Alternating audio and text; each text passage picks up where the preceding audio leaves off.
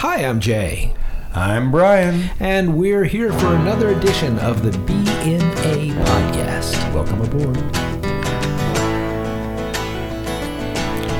Well, it's been a couple of weeks. I know. It's been funny. It's been busy. I had, I got kind of sick. Right. Well, I was kind of sick as well. You were kind of sick, and then your daughter came into town. Right.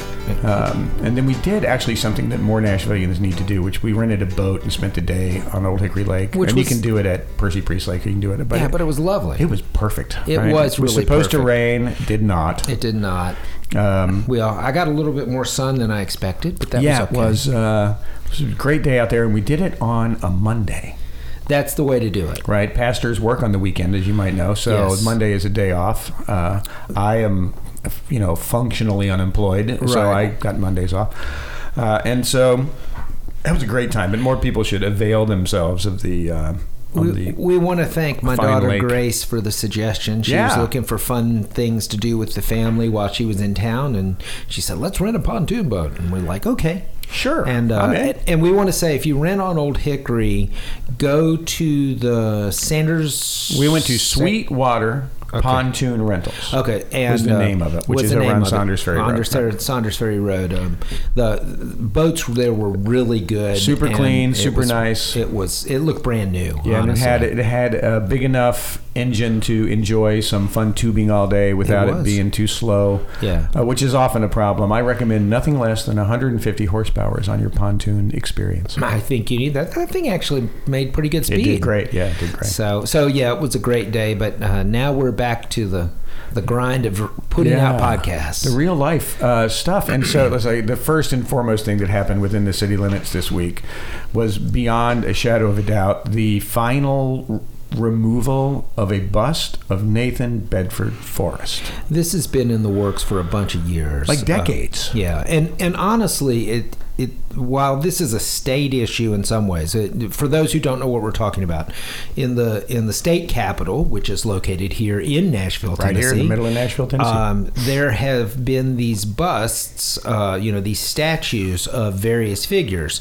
and one of the figures was Nathan Bedford Forrest. These are famous Confederate figures. Confederate general, known for the Fort Pillow massacre in West Tennessee, was the founder of the Ku Klux Klan. And he was on display right outside either the House or the Senate chambers. I can't remember. Right in the rotunda. Right in of our Capitol it was building. Right prominent. You couldn't miss it. And so activists for a while have been saying, this isn't really a good look for our state. Yeah. And so they've been trying to get it removed. And of course, certain elements of our legislature wanted to hold on to our heritage, and so that's been an ongoing issue for a long time, and finally it has been removed after a lot of work and wailing and gnashing of teeth, even with the head of the legislature, the Speaker of the House and the Senate Majority Leader, they objected. The lieutenant, they objected. They were the two on the building commission. Right. The Speaker and the head of the Senate both sit there, as well as does the governor. But the governor voted with the removal, which he'd been okay with for a long time. It was like one of those things that Bill Lee, for all of his problems, is not a very strong supporter of our Confederacy. Right. He's perfectly comfortable allowing that to be studied in museums and history books, but he's not all that crazy about the symbolism because it hurts his run for presidency. It should be noted that this isn't like this statue has been there for 100 years. This statue was put there 40 years ago. And it was pretty much a direct response. That would put it like right around the Civil Rights Movement. It was about 6 years after the Civil Rights Act was passed. It was installed. And it was. And this happened all over the South. It was put in place by a legislator from a senator from Nashville, Doug Henry, who was about as conservative, as much of a Dixiecrat as you could ever find. Right. And knew Doug Henry. I met him. He was a very sweet man. He showed up at everything. He was, you want to talk about a politician that knew that it was all sort of retail. He was a retail. He had a baby, he'd hug it. He would. Right. He would. The only guy that was more sort of brazen than there was a guy that was on council. I think he was a court clerk for a while, named Vic Lineweaver, and Vic would just show up at funerals. Whether he knew the person or not, he'd come to the funeral visitation and hand out his election pins to people. Hey, I'm running for office. You want? Technically, he had just lost one voter. Yeah, exactly. So he had to restock the pond a little there. But I guess, yeah. But it's throughout the South in the late '60s and '70s, we installed this,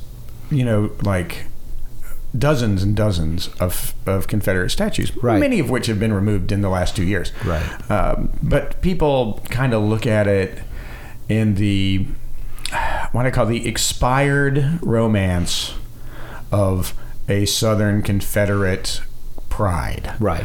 And I'll be honest, I get it a long time ago. Right. Right. There was a time when culturally you couldn't avoid it. Right. It was a time when the entire country was very clannish about where it was from and what it did. It was not a very mobile society. You lived where you lived. If you grew up in Tennessee, you probably died in Tennessee. Mm-hmm. And all of those things have changed. And one of the problems with this sort of modern version of the right in our legislature and in southern states is that they're still dedicated to that idea. And to be fair, most of those people, it turns out, there was an article, Vanderbilt article a few years ago, but most of those people actually never do leave the state. They literally never visit anywhere as near as Arkansas. Right. So you've got this mass number of voters that are holding on to, most of their life, there have been statues of Confederate generals throughout their daily lives. Right. And they consider it part of history. Right. Because they were born in, say, 1968 or something, right? So they've never known a world without Confederate statues. Right. So it's really weird. But like so many things in life, those sort of old ideas expire. And it's one thing to have a statue of Robert E. Lee in Virginia in his hometown, right, and have a historical explanation of why the guy that lost the war is got a thing there. It's another thing to have the Grand Wizard of the KKK in the state capitol in 2021 in a state famous for the sit-ins, famous. This is where, Martin Luther King was killed in our state. Exactly. This is a very active state in civil rights, and we have a leadership role in civil rights at the time. So it was like I watched a live feed, actually, and I never do that. Right. I couldn't care less about things. I was so tickled to see that small bit of progress happen, and I thought it was cool. And I've liked several legislatures have posted pictures of the empty spot. Yeah, the empty spot is great. Basically saying we've never been so happy to see nothing.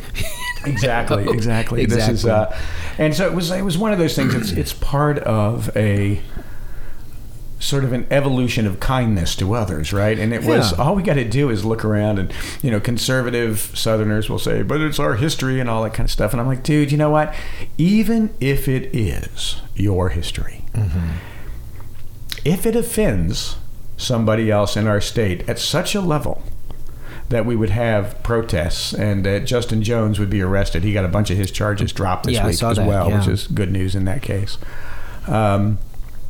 That people would, then you know what? It's time to go. Like, it's okay to have our history in the museum. Right. Let's just do it out of just to be a good person. Right. Exactly. And that seems to have been eliminated from our discourse. Some things, it's like, I don't care if it's like historically accurate or inaccurate or all that kind of stuff. We've got history books and museums for that. Well, and the symbolism is just so cruel. The symbolism is cruel, and to basically say that the legislature is the state house that is supposed to represent all of the citizens of the state of Tennessee, and to put somebody that was so overtly, now again, there's a lot of revisionist history. There's a lot of history that says, oh, well, by the end of his life he had changed, and that's great. And if we build a statue to everyone who made a deathbed confession of faith, exactly, there would be no room for cars.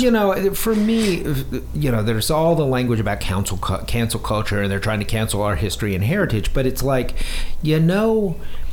we don't have statues of Adolf Hitler, particularly next to the synagogue, because we believe that he was not a good person. Right.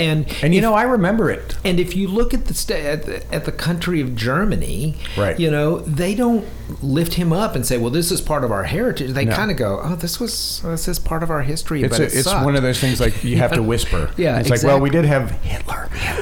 And it's, you know what, and they pay reparations in their country, in Germany, to people that were harmed by said Hitler, right? I mean, it's like they embrace the fact that their country was overthrown by an ideology that was just immoral and base at the worst levels, and then they do everything that they can to try to make some amends. One of the things that I was always amazed at, when I went to Israel, we stayed at this for a week at this place called Pilger House, which they call it a hostel, and I called it a 3-star hotel. It was really wonderful. Yeah, our hostel in Israel was awesome. But it was run by a German Benedictine order and German monks.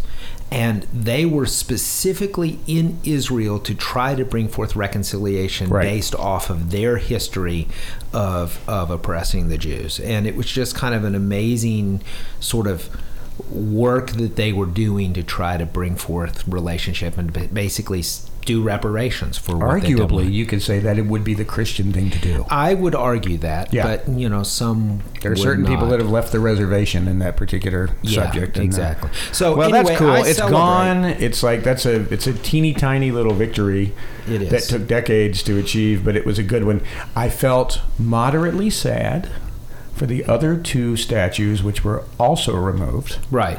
Because Nathan Bedford Forrest was so horrible that the other 2 guys that were Confederate admirals, etc., they just got no press. Yeah. Right? I mean, it's like everybody says, oh, we got to preserve our history, and none of those people can name the other 2. Exactly. It's they've been in there for like 40 years, and you can't even name them. Exactly. I can't name them, and I watch the coverage. Well, me too. So that was a celebration. While we're on the Capitol, I wonder if we need to talk about our governor at all. I mean, there's a couple of things that have to be talked about that affect Nashville's citizenry. Yes. There was an interesting article I read in The Scene the other day, which Bill Freeman, who's the publisher of that, basically is making the argument that everything that Governor Lee is doing right now is trying to set himself up for a presidential or vice presidential bid. And so things like going to the border and his way he's kind of handled the vaccine thing are all working to sort of build his national brand, which is terrifying to me. Well, a little bit, except Bill Lee is so nationally so unelectable that it's like Trump was so insane that it woke up and started. Bill, he doesn't spur really any thought. Unless you're right here. He'd be a great vice president. He does make Mike Pence seem like Mr. Personality. I can say that. Exactly. It's he's got that going for him, but it makes me think. Bill Lee has been saying now for many weeks, there's 250,000 empty jobs right here in Tennessee, and yet he's looking for a job in Washington. Exactly. See, there's a problem right there. There is a problem. He said he has been trained as a welder. There are welding jobs that cannot be filled. He has an obligation to his state, as he has now required by financial bribery. He has, in fact, insisted that poor people go to work as welders. Right. So I think, obviously, the Christian thing to do would be for him to also go help one of the local employers and start working as a welder immediately in Tennessee. Think so. Or at least he needs to be training people on how to be a welder. Absolutely. Go into teaching. Do something of value. Something of value. It is also interesting, this whole vaccine, we're not going to promote vaccines. Right. We're going to this whole kind of back and forth thing. So once it's again, a reflection of his administration. It is not just the health department thing. This is everything happened because of him. Right. And so the health department. What's the name of the head of the health department? Lisa Piercy. Lisa Piercy. She came out and said, in backhanded ways, because she won't accept questions. Right.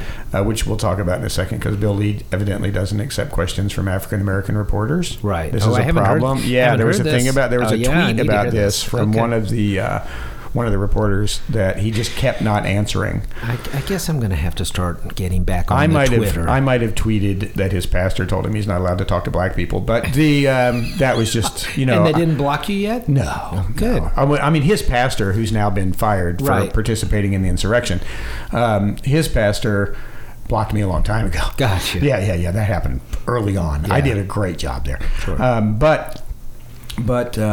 So Lisa Piercy came out and said, because there was a big accusation that she had fired the head of our vaccination efforts at the will of the State House. Right. And of course, everybody was deny. No. She had a bad work review, and we fired her for cause and all this kind of stuff. And then Lisa Piercy said in an interview yesterday that, it was her job to, in fact, make sure that state departments were staffed in such a way that it reflected the will of the governor. Gotcha. Which sounds to me like the governor told me to fire her, so I fired her. Well, there was a meeting, there was a report recently about a meeting between the state legislators who have been most sort of rabid on this and representatives from the health department, and the governor's office. So everybody had a closed door meeting where they did not allow Democratic legislatures to participate. Of course, and they had never a conversation do. about it. So it's important things to know. It's like and the reason that I am so much less of a conservative and Republican today than I have in my entire life is because this idea that democracy can somehow happen with closed doors, cigar smoking, only old white men meetings is an unacceptable way to operate anything. Well, and I don't care what it is. And in our state, unless they've changed the law this past year, which is always possible, that's illegal. Yeah, it's illegal. And they also tried to throw Natalie Allison out of the State House.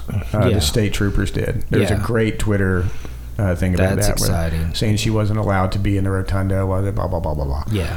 And she stood up and she wouldn't move. Yeah, good. She was sitting at the desk in the rotunda there. Good. I'm glad. Yeah, it really is a very sad where we find ourselves in. But what's interesting to me is that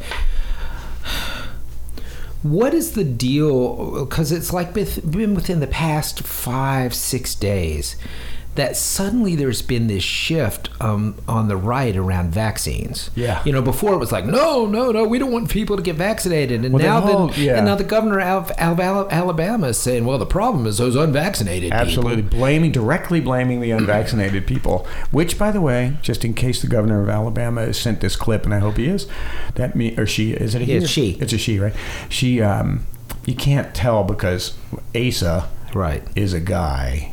I don't know. I just don't know the difference. And they're allowed to be non-binary. I suspect both would deny that they are. Yes. But the whole deal is that they're now parroting exactly what President Biden is saying. This is now a pandemic of the unvaccinated. Right. Which is only true 99% of the time. Right. So to be fair, there is a 1% breakthrough infection rate. I do know someone who had breakthrough infection this week and is in isolation. So it does happen. I think that we know what happened. Right. Polling. Yeah. The only thing that ever happens. Probably. Only time a politician changes his mind on any issue. Yeah. Polling. But what's interesting is that although the health department has now said, no, we're going to promote vaccinations, the governor didn't say that. No. He hasn't changed. He can't. He literally cannot. I mean, he is completely bound by about 11 members of the state legislature and one pastor that just will not allow him to do that. Yeah. The fact that the evangelical Christian church has somehow or another abandoned the concept of vaccinations for the first time in their history. Right. I know, it's just shocking. Like I've said on this podcast, my father is as hardcore conservative, Republican, Trumpy, evangelical pastor as there is in the world, and he got vaccinated in February. Mm-hmm. There's no way to explain it, but we're starting to see them die.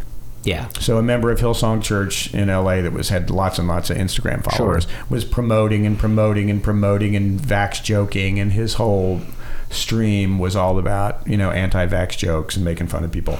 Well, locally he's here, dead. Locally here, the Phil Valentine, who has kind of been the conservative talk radio guy that's been the staple of Nashville for a bunch of years. Probably on a ventilator today. Probably. Yeah. And it was not as of yesterday afternoon, and they're no longer tweeting about it. No, they've gone quiet. They have gone very quiet. But he did. His family came out with a statement yesterday saying that Phil apologized for being anti-vax and wished he would have been more open to the vaccine concept or whatever. It's a little late now. It's too little too late. But there's been a bunch of data on this now, and you're starting to see all the people fall in line. But we have a much bigger problem. You know, Nashville's vaccination rate, as of what the mayor said this morning in his release, is 52%. That's better than the state. It's better than the state by a lot, but it's really bad. Yeah. I mean, this is a very blue city to be at 52%. Exactly. And you know, that's why we see breakthrough cases, going into our hospitals. Right. And at some point, you know, it starts hitting home. Right. And I think we are seeing it start to hit home. Lots and lots of conservative people are going to spend a lot of time on ventilators over the next few. That's 20% of all the cases are coming from Florida. Florida, Texas, and Missouri represent 40% of all the new cases in the United States. These are people that are very, vehement about being told what to do. Now, back to Bill Lee's thing. I think the thing that was interesting about the Bill Lee thing, right? Go ahead. Is this whole argument that he had was about the fact that the vaccine scientist who is a pediatric doctor had said in internal communications, right, that we must remember that children between the ages of 14 and 18 in the state of Tennessee do not necessarily require parental permission to get a vaccination. It's part of the state Supreme Court has made that law. They have held that law up, right? Right. And therefore it is, and quite honestly, it's a Republican law. It was probably passed when Democrats were saying something and the Republicans decided to pass it. But nonetheless, it has been affirmed by the Supreme Court in the state of Tennessee. She had the audacity to mention it.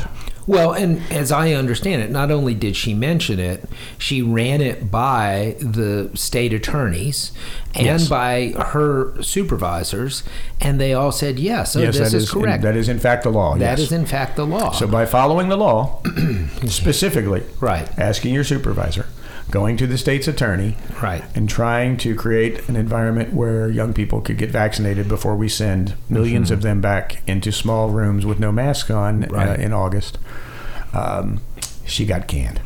And, again, it's...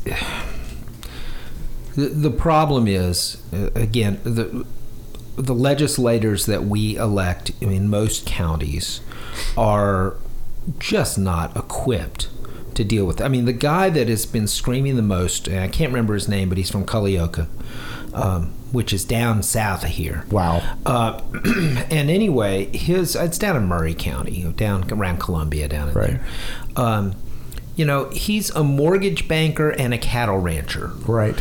And the postmaster, go down the list, right? He has no sort of medical background.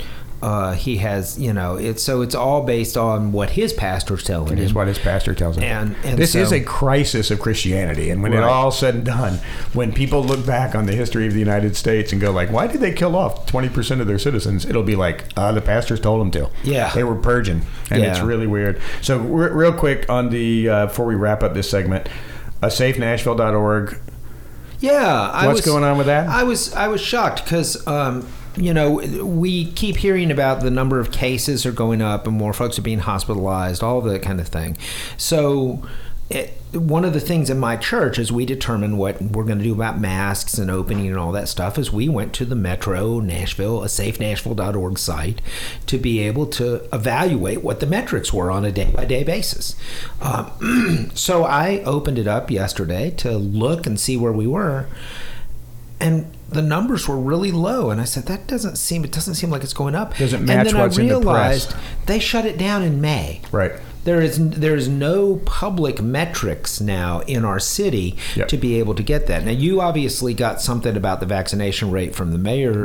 He just had, it was a press release this morning, and it was on Facebook when I read it.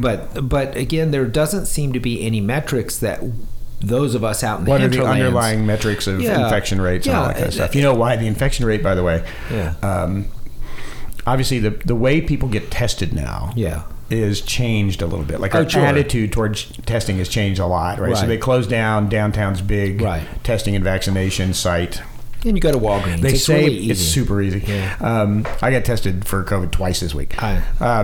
Because I had this cold, and when you get a cold in 2021, what do? COVID test. Tested. Right? Yeah, I've gotten tested twice in the past month. It's like, oh wait, I'm sniffling. Yeah. So, which by the way makes the COVID test way more uncomfortable. But this whole thing ended for most Southerners, including Florida and Texas and Missouri. The pandemic ended in May. Yeah. Right, so everything got shut down. They've gotten rid of, they're also running out of federal money, right? They were paying for all this stuff with federal money. Right. We have lots of federal money for other things that we're not allowed to spend it on, but you can't move the money that Governor Lee stole from the unemployed and move it over to another area, right? So, by the way, Governor Lee in the state of Tennessee this week will be served with a class action lawsuit insisting that he does not have the authority to stop federal money from going to unemployment recipients that are entitled to that money via a federal law. That's so he is not, and 3 other states have already sued and won. Got you. So it looks like that's a big open conversation that's going to continue, but watch out for that. This coming week, it's written, the lawsuit's written, and they're ready to file. That will be fun. It'll be fun to watch. It is in fact I can't see a world in which that would be legal. Yeah, no. It's like you just can't override federal law. So I guess part of what we're saying in this is that, of course, the pandemic is not over. No. And on the one hand, while our governmental leaders are trying to sort of pretend that it is, we're at a point where it's not looking good, and we're going to have to figure out how we function within this. And as a leader of a group of people that meets on a Sunday morning for an hour, I need data. I need information to be able to do smart things. Yeah. And we're pretty well open right now. We're not requiring masks. And I can say pretty confidently 98% of the folks in the room have been vaccinated. Right. We're a group that tends to take that seriously. Good. But you never know. So no, you don't. And all right, I'm going to wrap it up with a quick question. Do you believe that we will have mask mandates in Metro Nashville public schools this fall? No. Yeah, I don't either. I think it'll be strongly encouraged. Yeah. But I think it won't be a mandate because they're too afraid to go there. Right. They don't want to have to put up with the lawsuit. Yeah, it's going to be a mess. It's like, so, hey, I know we spent a lot of time talking about the state of Tennessee. We can always change the name of the podcast. But that's a lot of that stuff. Now we'll come back and actually talk about fun things that are going on in Nashville, Tennessee. Or, as we like to call them, joyful super spreader events. Exactly. Because we're going to have a whole bunch of those. We'll be right back.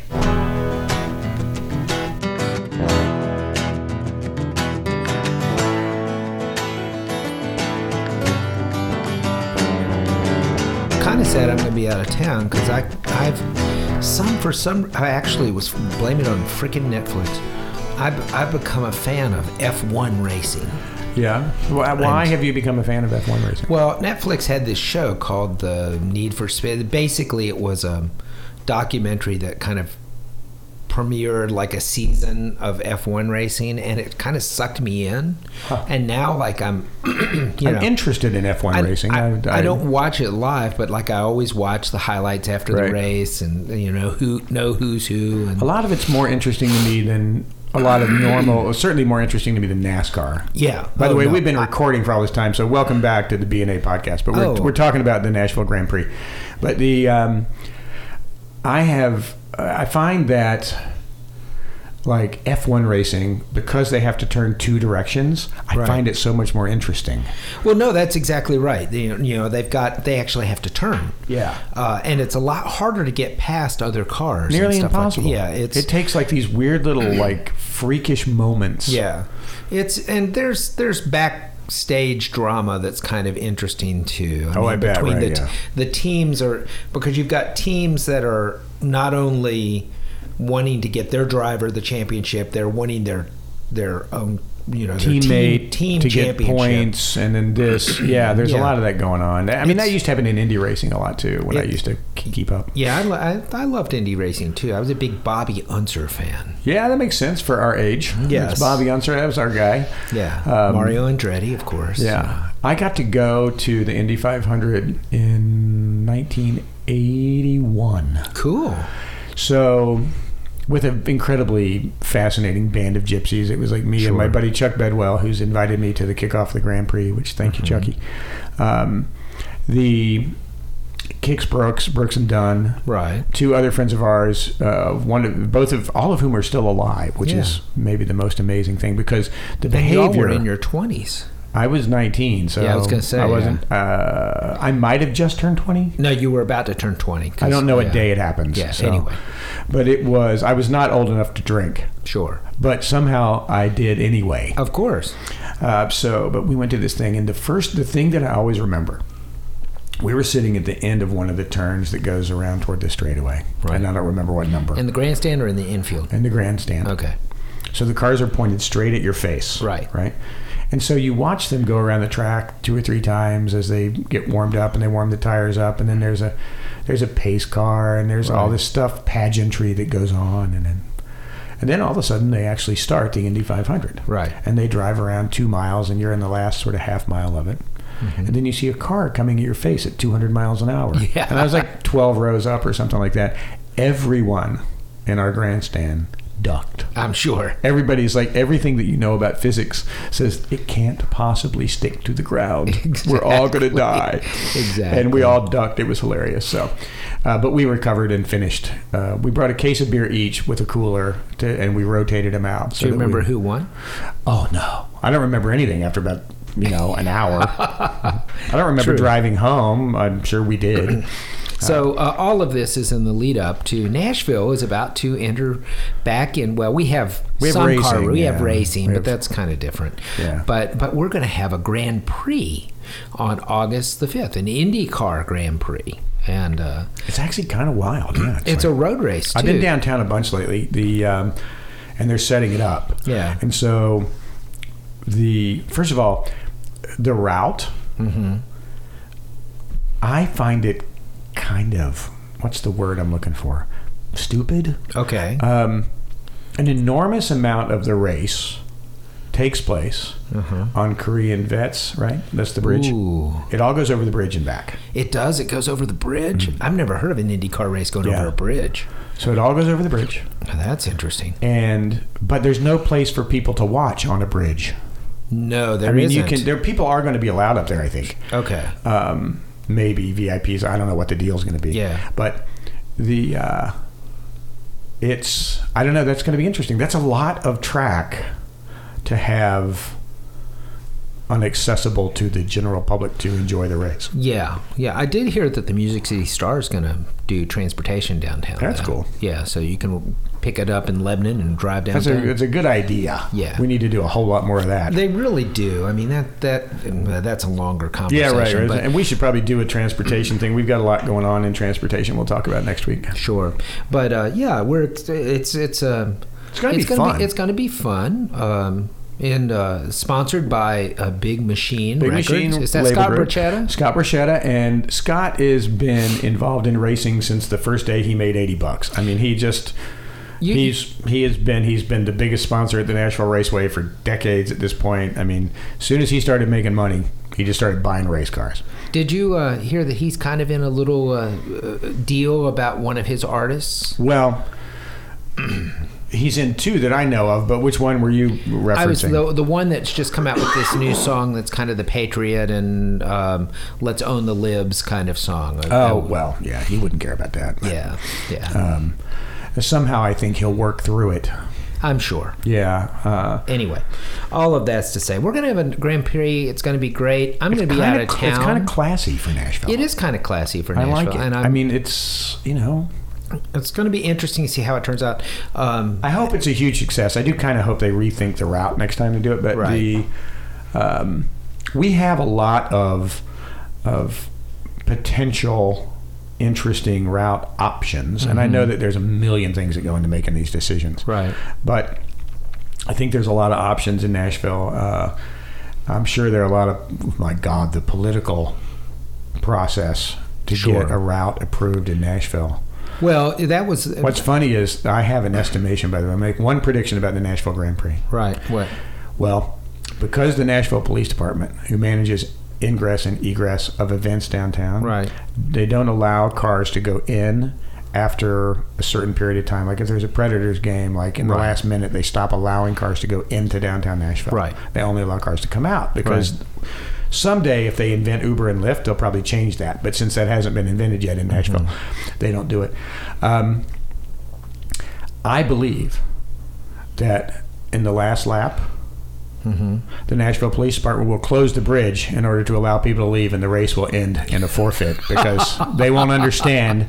And then Nashville Police Department will arrest all of the drivers who are trying to pass them go to the finish line. When everybody knows at the end of a race we have to close all the entryways to downtown Nashville. Exactly, it's what we do. Yeah, it's going to be. We'll see how this shakes down.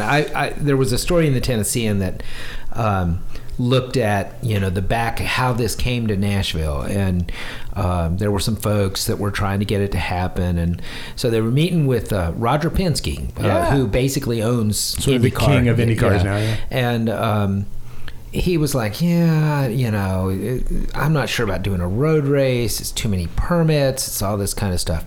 And Butch Byerden, who is the Convention Visitors Bureau guy, who basically runs the city, said, "Now, son, this is Nashville. Yeah.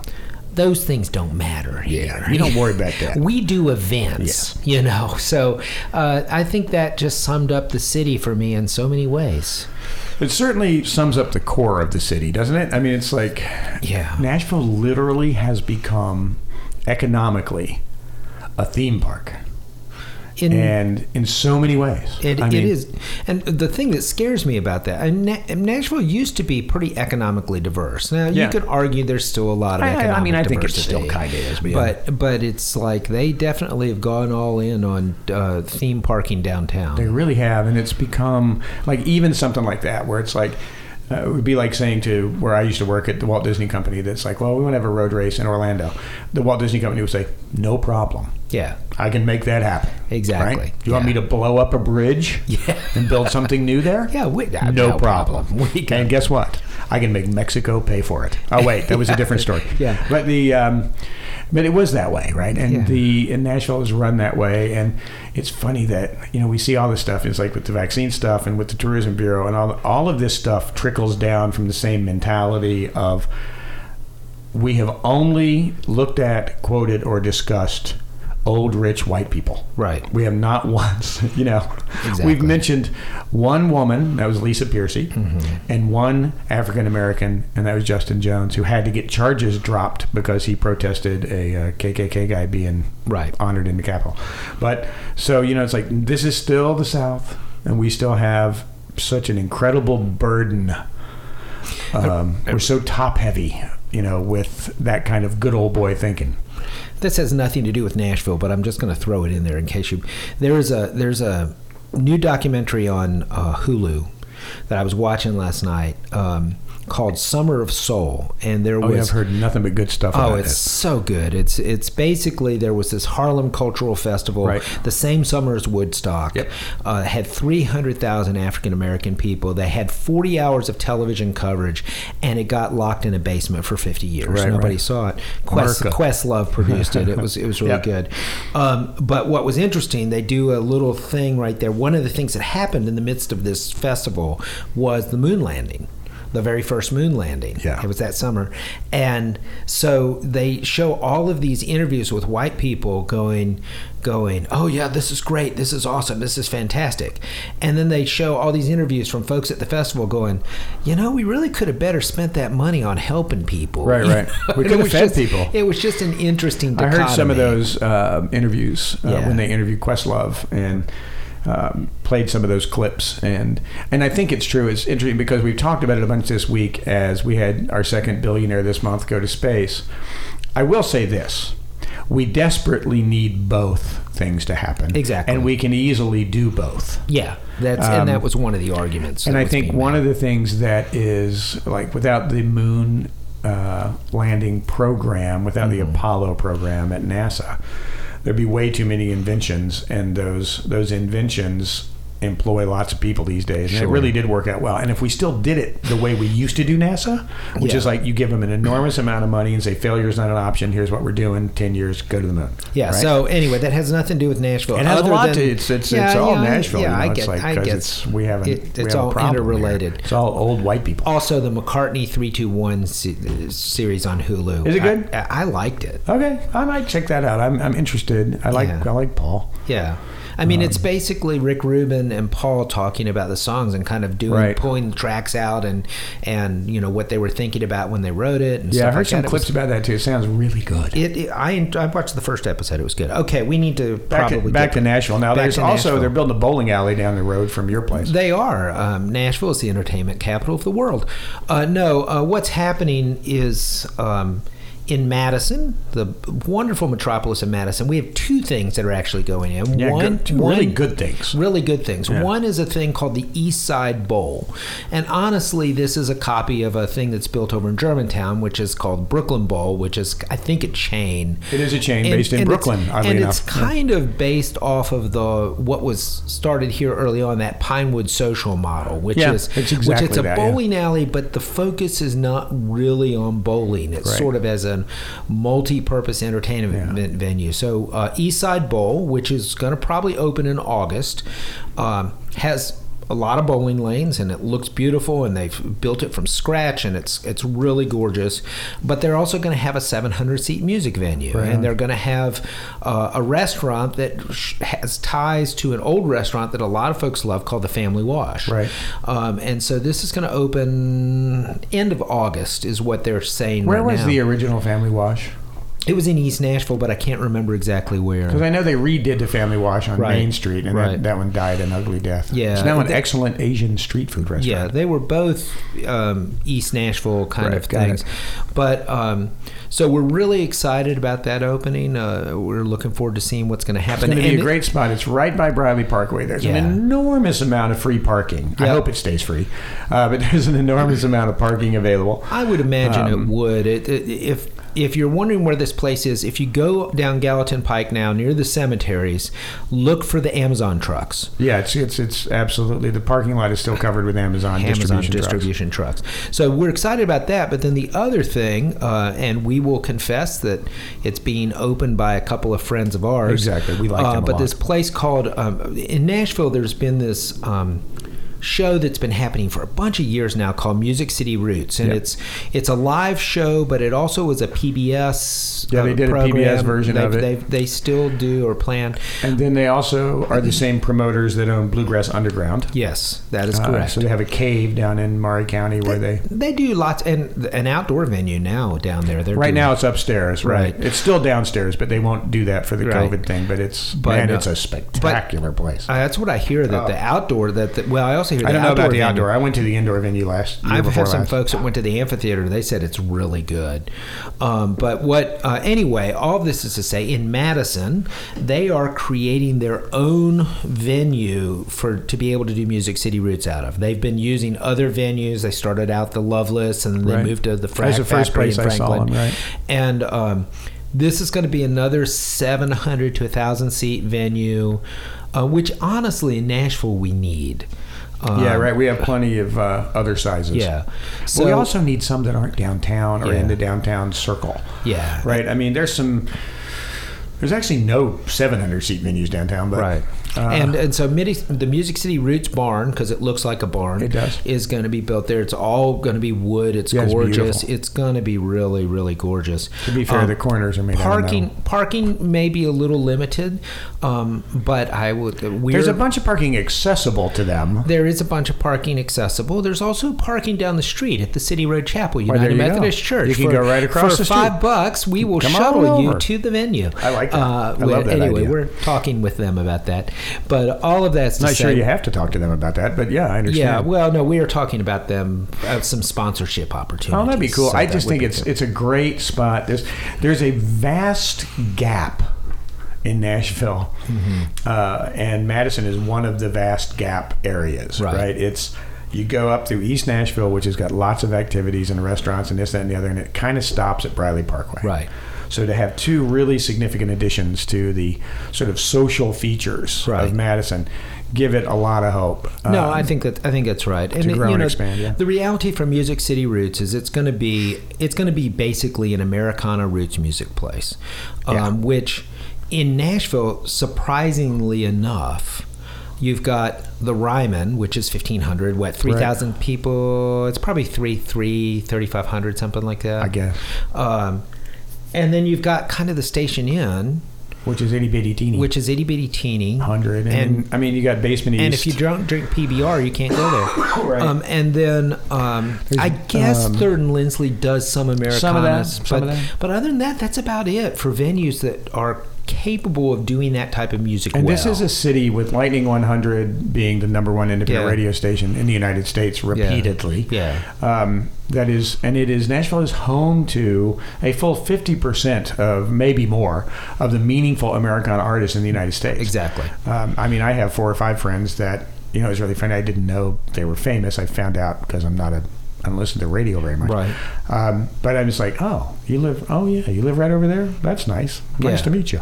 But yeah, and I guess arguably the most important Americana artist currently in the United States lives in East Nashville, sort of famously. So it's time to bring it home, right? And that's a much better place for it. Right. You don't have to deal with neon lights and bachelorette parties. Interestingly enough, too, they partner with WMOT, which is the MTSU's radio station, which has really focused on kind of roots Americana music. And so it's a really good radio station. WMOT is actually going to have a studio there at the Music City Roots Barn. And part of the idea was, folks come into town to do a concert in Nashville. Right. They need to do an interview with WMOT. They have to drive to Murfreesboro. Right. So they're going to have a studio and a live connection so that they can originate concerts on the radio from this place. And also artists can come in and do interviews and stuff like that. So it's extremely good news for WMOT, I can tell you that. Oh, yeah. I mean, my God. Yeah, no. So it's we're excited about it. It's going to be fun out in Madison, but it's just one of the good things that's happening in terms of growth, and it's fun to see something happening outside of downtown. Yeah, we have to expand the footprint of activity, because it's like, we always talk about D's. And the reason we always talk about D's is because D's is distinctively great and not downtown, right? Exactly. So it can maintain a certain local feel. Yeah, and D's, I will say, does a lot of Americana, but it can only hold about small, though, 100 people. Yeah, maybe. Right, and it is very much what it is supposed to be. Right. So I think it's really super great. We're gonna wrap up today with here's the deal. So what we're doing is, you'll notice an increase in positive stories. The reason this is important to note is because I don't, by my nature, really like positive stories, because I like griping about politicians. It's what makes me happy. Right. But it doesn't make for a balanced review of the city. Sure. Because there are a lot of really great things going on. The reason that 85 people are moving here every day is because good things happen here. We're just down to 85 now? Yeah, we're down to currently, probably pandemic numbers. Yeah, exactly. So are we going to do restaurants, or are we going to do the council scorecard? No, council scorecard I have to start next week because it was too complicated this time. But next week we'll start with the council scorecard, which is just a humorous look at how our city council spends its every other week meeting. So Nashville has become a food town. Brian will remember back in the day when we lived here, in the 70s and 80s. Yep. I was here in the 70s. That basically there was the Sailmaker. Right. I think Sperry's was still around that time. Oh yeah, Sperry's was around. It was around, but there weren't a whole lot. This was not options. A food town, right? It was Jimmy Kelly's was there, right. But it was Rotiers. Yeah, it was Elliston Place Soda Shop. It was the Cooker. The cooker. Right? Oh, I love the cooker. I mean, the cooker was like, it was like the precursor to the Cheesecake Factory. It was like someplace where you could go and feel like you were in kind of an upscale environment. Yeah. But get 45 pounds of food. Well, it was really in some ways an upscale meat and three. Totally. Their vegetables Oh my God, were it was so just good. phenomenal. I know, it's like I still miss their broccoli casserole. Oh God, It was I so love good. that place. That place was good. So restaurants, that's what we had, right? I mean, it was like, And now we have Sean Brock. I mean, it's like I'm just amazed at the where we've come. Yeah, so there's a new restaurant opening up in East Nashville. Right Audrey, which I'm so excited about. And when I can save up the several $100s to go to either there or the Continental, I'm going to go. He has the Continental, which is at the Grand Hyatt, and I've been seeing reviews of that. Via a friend of mine, I met one of the managers at the Continental who is also helping open Audrey. Right. It just seems like a great addition for our city. I'm glad something's going once again in East Nashville. The thing that I'm really impressed with Sean about is, like I'm calling him a first name, Mr. Brock. We should have him on the podcast. If you've not seen his Chef Table episode where he basically goes through his recovery story, his health issues and his recovery story, he really gets that restaurant workers need to be treated right. So like, what did he recover from? I haven't heard it. Alcohol. Oh, he's a drunk like me. He's a drunk like you. By the way, I had 14 years yesterday. So I know. Congratulations. I know. I haven't had a drink in 14 years. I wish I had an applause button. Yeah. But I'll add one later. But anyway, he like in his new restaurants, he's putting like wellness rooms where folks can go, and if like they get stressed out, they can. I mean, he's doing a lot of like he's giving folks 1 week paid vacation after they've worked there 6 weeks. If you've worked there for longer than a year, you get 2 weeks paid vacation. I mean, he's doing a lot of things right. He's doing that wacky thing where you treat your employees like humans. And it's a nice mix. And he's doing that out of his own experience of being a workaholic and knowing that he was a workaholic, in addition to being an alcoholic. So they go together great. I tell you, I watched that episode and I was like, I really want him to come speak to my church. Yeah, I want to hear his story. I like this idea. I need to call him. I might have a call. But anyway, we're going to talk about our restaurants. I probably do know him and I don't know it. True. Which is one of the great things about anonymous programs. True. Okay, so we were going to talk about our restaurants of the week. And the reason we're talking about our restaurants of the week is because we're talking about restaurants you can afford to go to. Yes, absolutely. So do you want me to go first? Yeah, you go first. Go first. So, as you know, I do a lot of work with homeless folk. Yes. And there was a flood a ways back where a bunch of homeless folk out in southeast Nashville got flooded out. And so we put them up at the church while we were trying to figure out where they could go live. Quick aside. Yeah. You say southeast Nashville. Yeah. Was it actually south and east of Nashville? It was in Antioch. Okay, got it. Well, it was actually kind of Brentioch in that area. Old Hickory Bluff. So south, southeast. Southeast. So I would say southeast. Okay. Anyway, they were staying at the church, and I was there trying to help out things. And one night, they had catered dinner from this little pasta place called Nicoletta's. Nicoletta's.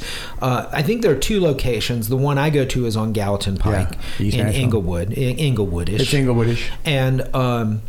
And it's homemade fresh pasta. I mean, it's like it's right by Trinity Lane, right? Yeah, it's like they make their pasta in, it's not, you're not getting dried pasta that's been heated up. This is like real homemade stuff.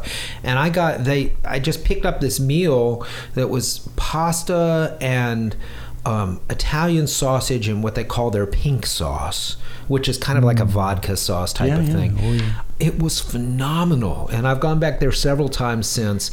Not ridiculously expensive, it's Crystal these days costs $10 to get some burgers. But it was really well worth the meal. We had a great meal, so I would recommend Nicoletta's. The one on Gallatin Pike is the one I've been to. And I think there's one in 12 South too. Is that right? I don't know. I've been to the one at Gallatin Pike with my son one time. Right. And I was not blown away by Nicoletta's, so I'm going to go back. Okay. But my wife has celiac disease, and they don't have gluten-free pasta yet, so we don't go there together. It have to be something I'm doing with one of the kids or something. Sure. So I did, as we discussed a couple of weeks ago, we needed to go to 5th and Broadway, and I had a meeting with a fellow from the Creative Artist Agency. Yes. So me and this CAA dude walked across the street to 5th and Broadway and walked through there and looked around, and really impressive. Gotcha. It's on my list. Yeah, I was really, really, really happy that we went. And we spent some time, right? We had a few minutes, and we were just walking from his office, so it was easy to just kind of hang out and look around. And so ended up there are evidently either 3 or 4 Black-owned restaurants in the area. So, in Fifth and Broadway. Princess is there, and we went to Slim and Husky's, which I've been hearing about for years in Nashville. Been too, and I just haven't been. And it's really a homemade, picked up, tossed, and spread around dough. They have 2 sizes, Slim and Husky. Yes. Which, as I joked about before, but actually before I gained 20 pounds during the pandemic, we were going to call the podcast Slim and Husky, but that just didn't happen. But it's really good. Yeah. Agreed. And it was really fast. I'm ready to go. Oh my God. So the pizza, I just had, and I always do this. It's like when I go to a new restaurant, it's like an American family style restaurant, I get a cheeseburger. Right. And I do that because I want to know if they can do the cheeseburger good, then I'll venture out. Right. When I go to a Mexican restaurant for the first time, I get chicken enchiladas. Right. I have a baseline. Sure. When I go to a pizza place, I get pepperoni. Gotcha. So I got it just straight up. Pepperoni pizza. Yeah, I got the Husky. Bad call. Husky's big. Husky is plenty. Okay. You had leftovers to bring home. I did bring them home. It was a lot of food, so I had a good experience. It was once again affordable, good, fun place to go, beautiful facility there, and so I get a super high five shout out to Slim and Husky's. I thought it was as good a pizza as I have had in Nashville. Now, if you go back to 5th and Broadway, is there another place you're wanting to check? Well, I kind of want to go to Prince's just for the experience now that it's moved into swanky downtown headquarters. Right. Yeah. But I'm not 100% sure. I'll wait and see. The Mexican restaurant's supposed to be good down there, but Mexican, we have good Mexican restaurants about every 2.5 feet. Well, we have above average Mexican restaurants. There's actually not any good restaurants in Nashville for Mexican food. Actually, I would argue, I think Garden Fresh, the food bar at Garden Fresh Market on Gallatin Road, it's probably really a little closer to what actual Mexican food tastes like. Right. Although it's really hard to say because there's so few people in Nashville that have ever tasted Mexican food. Right. That it's hard. I was talking to somebody from Chula Vista. And it was first time in Nashville, and I was like, don't eat Mexican food here. And she's like, why? And I said, we don't have enough Mexicans. She was Mexican. Yeah. And so even our Mexican restaurants run by Mexican Americans are making food that you like, not food that they grew up with. Right. Gotcha. Right. So that's one of those things that it takes time to develop that. It'll happen. It'll happen. But as of right now, I only eat local Mexican, but I realize what I'm getting. Gotcha. So go check out Nicoletta's in Inglewood. Slim and Husky's, I recommend any of their locations. But 5th and Broadway is a beautiful place to go visit. It'll be fun to see what happens with the Nashville Grand Prix, and we'll have to go to Eastside Bowl and review that. Absolutely. But it's take the portable rig and record a podcast from I bet we could pull that off with the pins dropping behind us. It's a cool sound, right? Yeah, it would be. I'm down with that. Okay. I used to be able to bowl. I wonder if I could still bowl. It's been years. Yeah, I never claimed to be a bowler, but I have fun. I was, and I'll end with this, but it was in 1984, the year of our Lord. Yes. At Belmont College, which is one of those funny things in Nashville. I've lived long enough that this sort of chintzy little Southern Baptist school that I went to is now fancy. So the fact that I graduated from Belmont now sounds kind of cool. Yeah.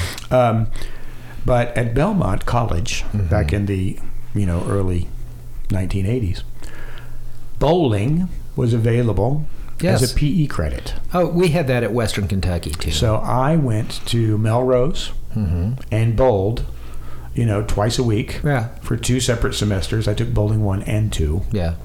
I never got any good at it, but come on, a college kid, you take him over to the Melrose Bowl for his PE class. Yeah, exactly. They served beer, for God's sake, and you could smoke indoors back then. Yeah, we had that at Western as well, and although I didn't do that, I chose instead, there was a deal. You had to have 2 PE credits. Right. I don't know if you had that. That's what we had. 2 PE credits, and all of those classes, like bowling, was 1 credit each. Right. But if you took basic mountaineering from the ROTC, that was a 2-credit class, so you could get that knocked out with just one semester. So that's where I rappelled off the parking garage at Western Kentucky. That's pretty awesome. It was 6 stories.